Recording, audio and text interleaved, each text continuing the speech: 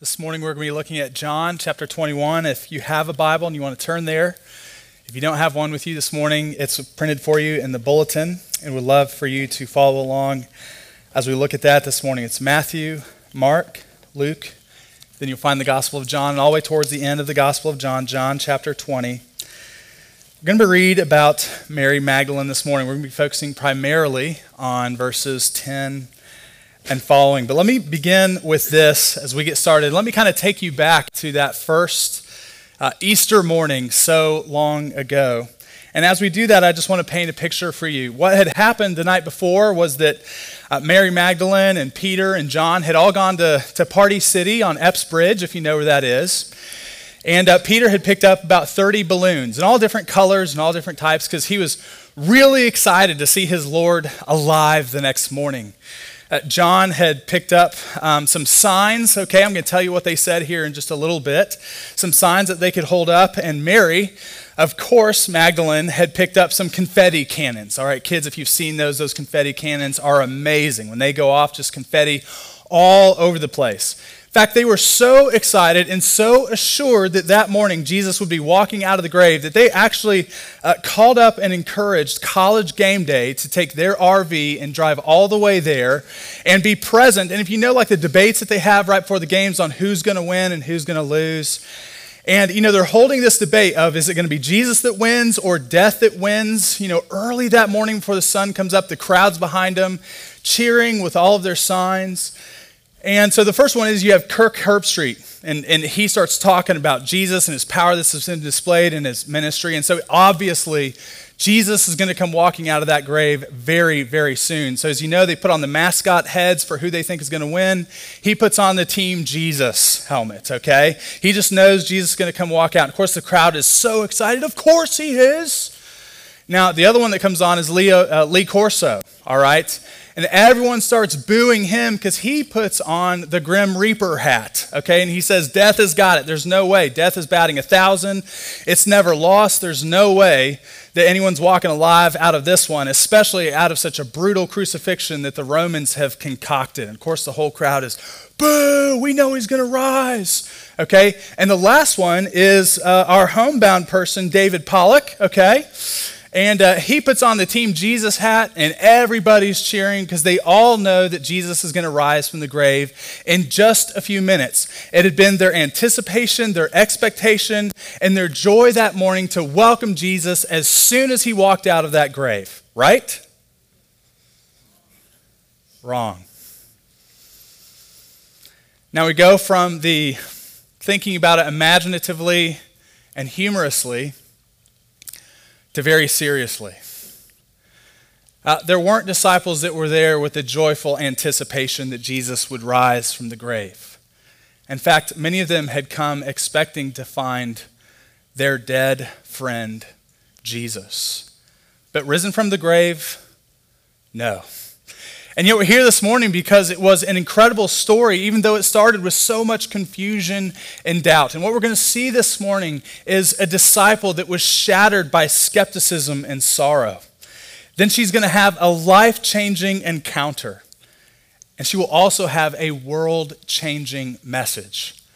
So let's take College Game Day out of the picture and all the signs in the background that said, told you so. And let's see what really happened. Would you stand with me for the reading of God's Word? We're going to read the whole passage, but focus on verses 10 and following. This is God's good news to us this morning from John chapter 20. On the first day of the week, Mary Magdalene came to the tomb early, while it was still dark, and saw that the stone had been taken away from the tomb.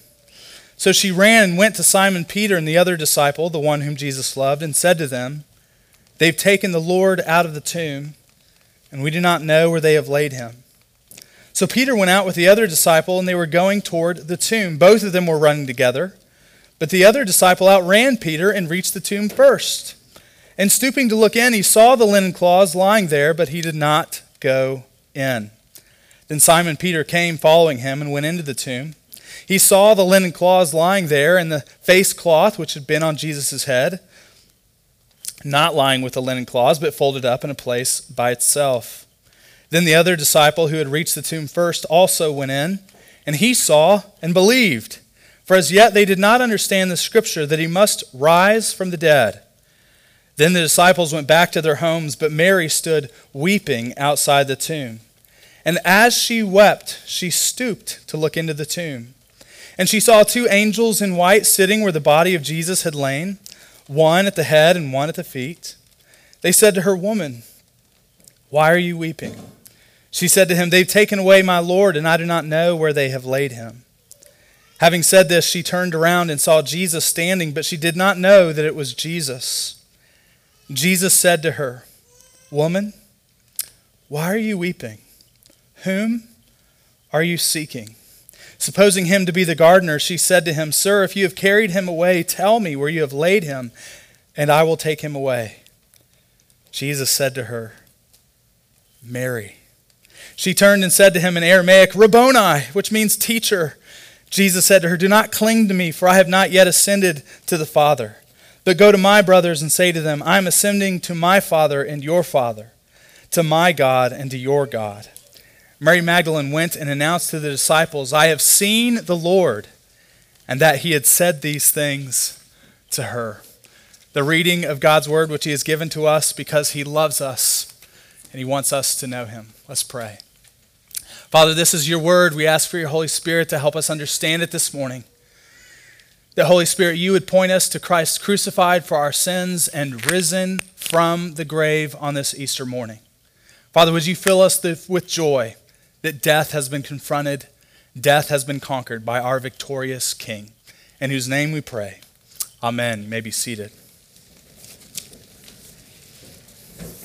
Well, believe it or not, the College Game Day RV was not there that morning.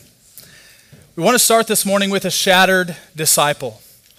One of the things that happens in Luke chapter 24, we see it alluded to here in this text early on, is not the disciples coming to the tomb expecting resurrection. What they had expected to find was death.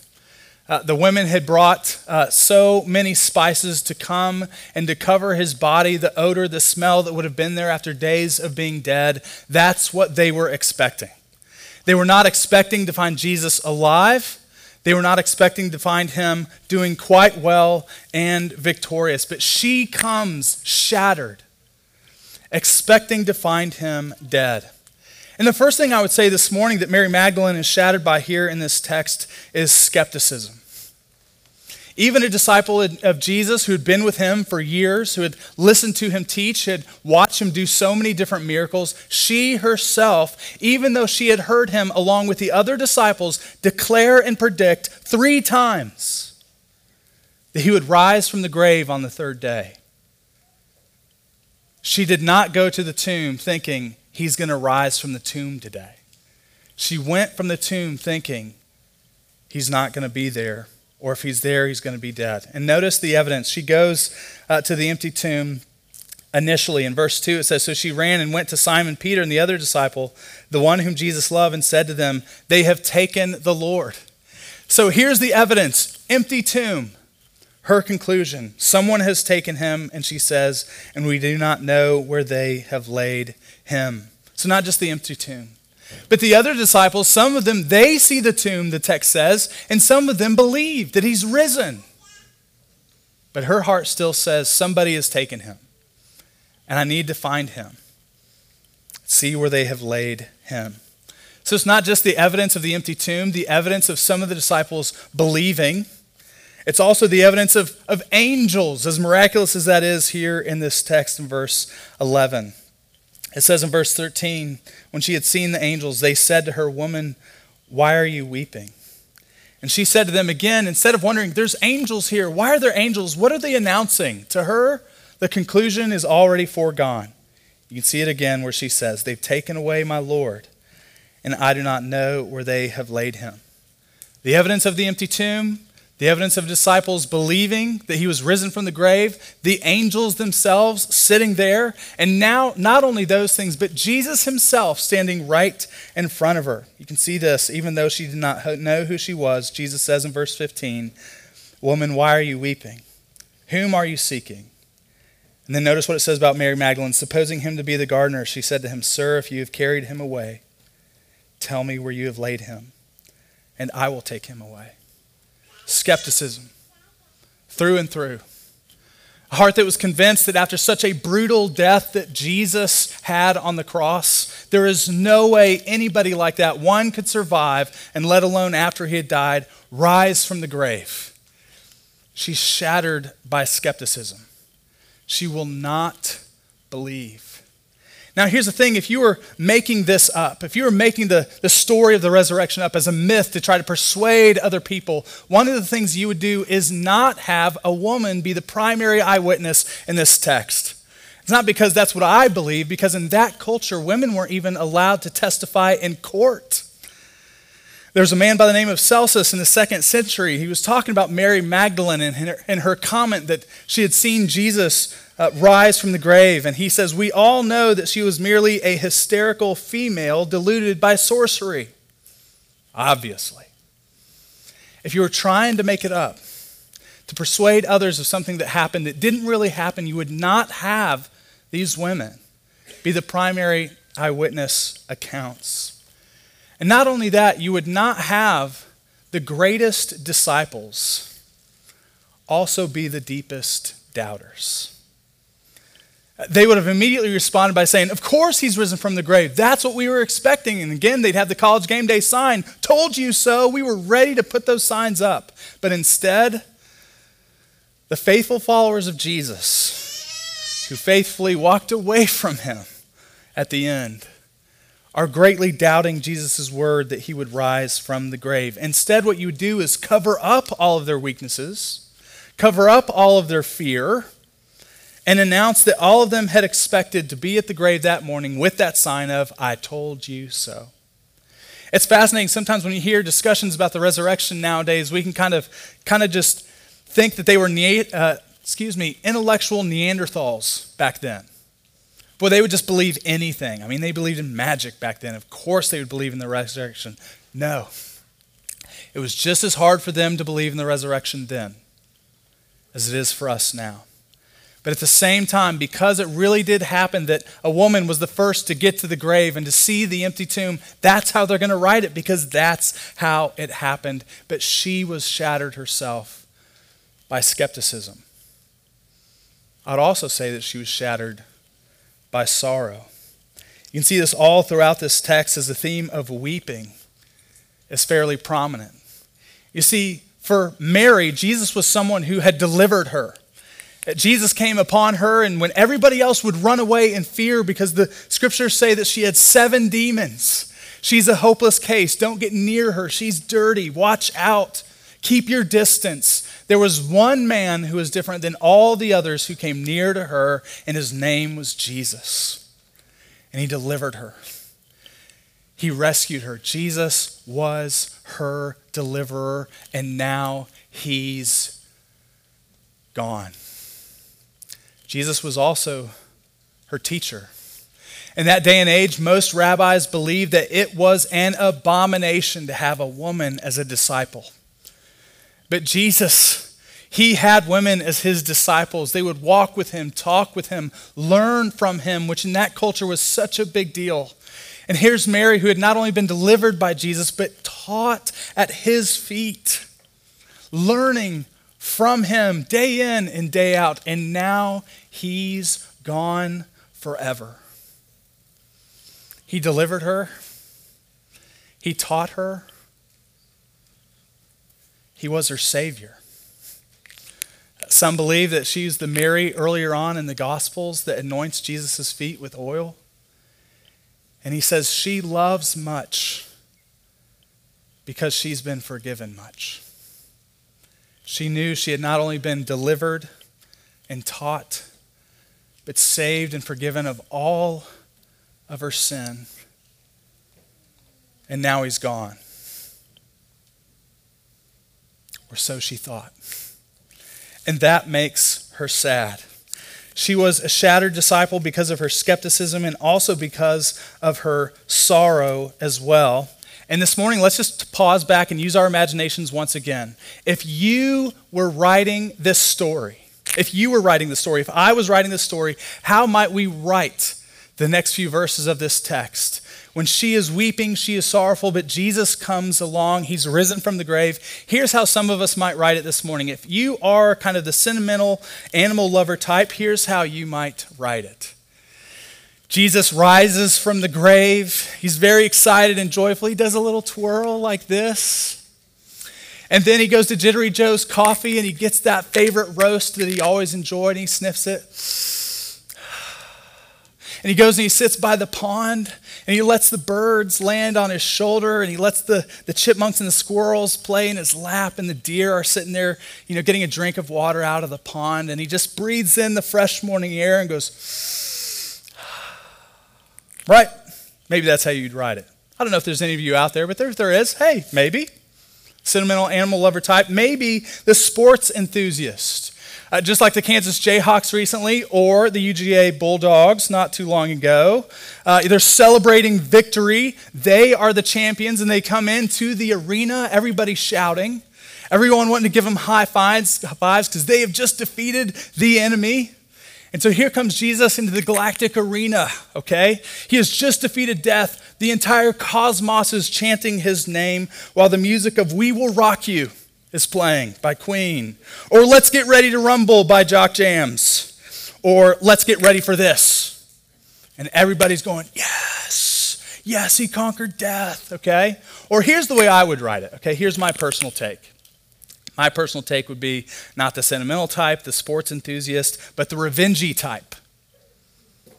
Those are the kinds of movies I enjoy. Muscle-bound Jesus would throw the stone as far as he could, basically like a frisbee, because it was nothing to him. He walks out of the tomb, he goes to Calvary, and he rips the cross out of the ground with one hand. And he carries it like this over to Pilate's palace, and he sees Pilate sitting on his throne, and like Bo Jackson, if you remember, crushes that thing in half over his knee, drops it in front of Pilate, and says, "How about them apples?"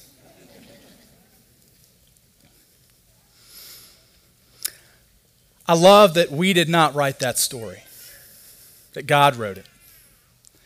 And when God writes that story, and when Jesus lives that story, his first act as resurrected, reigning king is to find the woman whose heart was filled with doubt and whose face was filled with sorrow, and to comfort her. That's his first act as a risen and resurrected king, because that's what the heart of God is like. She was shattered by skepticism and sorrow, but Jesus will come, and now we see that she has a life-changing encounter with this king. Now you look at this text, Jesus comes to her in verse 16. Jesus said to her, "Woman, why are you weeping? Whom are you seeking?" And she tells him again, where did they take him? And then in verse 16, Jesus said to her, and then he says her name.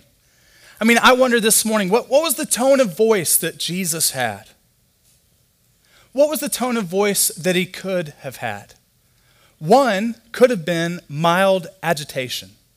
I mean, Mary's standing there with her spices because she expected to find a dead body, and him kind of going to her and looking at her with some excitement and then seeing the spices. Mild agitation. Mary, really? You have spices for my body? You weren't expecting me to be raised from the grave? Mary. Maybe that was the tone. Mild agitation. Or maybe it was severe frustration. Maybe it was this. Mary, I mean, how many times did I have to tell you and the disciples? 3 times, let me be clear, on the 3rd day I'm going to rise from the grave. Time 1. Time 2, on the 3rd day I'm going to rise from the grave. Just one more time so you get it in your thick skull. I'm going to rise from the grave on the 3rd day. You get it? But I guess you didn't get it. I guess you didn't get it, and that's why you're here this morning with spices. Mary. Do you hear that? Severe frustration. And the last one could be condemnation. Just teeth gritted, Mary, and then all of a sudden the ground opening up to swallow all the failed disciples because they had fallen so far and been so unfaithful to this risen king. He just wipes them out to get a whole new team, a team, whole new team. But it wasn't mild agitation, and it wasn't severe frustration, and nor do I think it was the tone of condemnation. I think it was the tone when he said her voice or her name of compassion. A tone of voice that was gentle, inquisitive, loving, and kind. Well, where do I get this here in this text? It's actually in other places in Scripture. In the Psalms, God will say, I am near the brokenhearted, and I will save the crushed in spirit.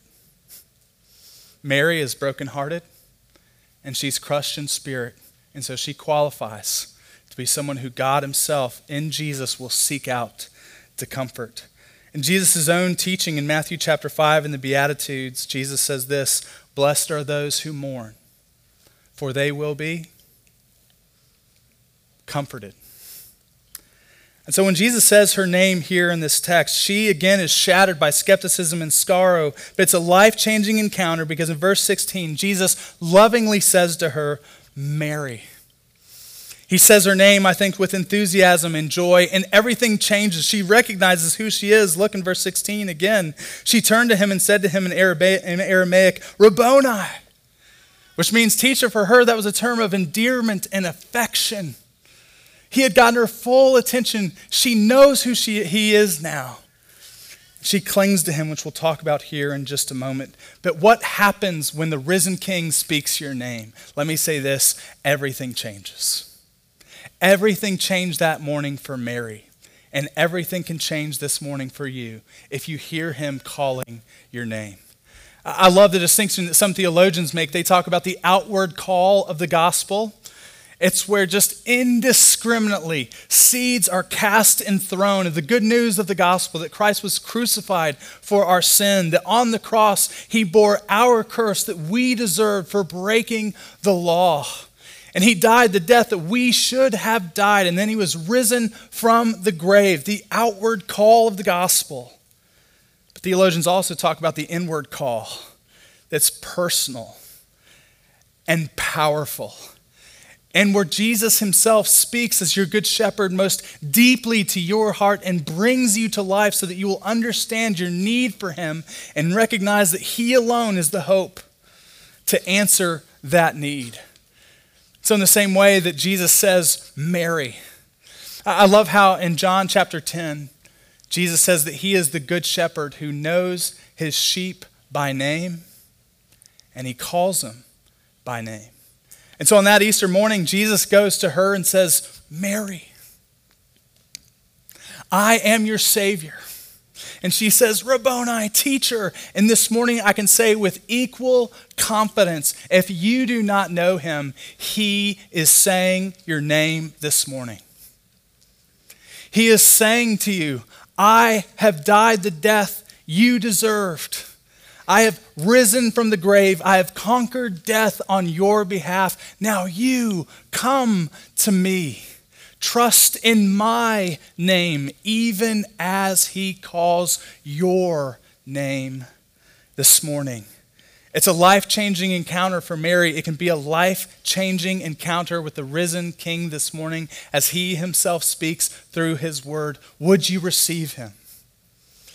That maybe God has been working in your life. You know that he has been seeking you. You have a sense that he's been coming after you, not to condemn you, but to rescue you.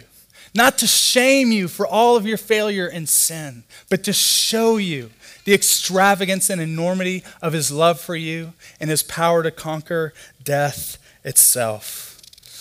A shattered disciple by skepticism and sorrow, a life-changing encounter, and last, a world-changing message. What do you do when Jesus calls your name? You cling to him. She clung to him physically. You can see this in the text. It's implied. Jesus said to her, Mary. She turned and said to him in Aramaic, Rabboni, which means teacher. And Jesus said to her, do not cling to me. In other words, she just got up and was like, there you are. my deliverer, my teacher, Savior. And yet it's strange, isn't it, that right off the bat he says, don't cling to me. What is he getting at? Well, here's the thing real quick. The life-changing message that she has is actually in verse 18. Mary Magdalene went and announced to the disciples, I have seen the Lord.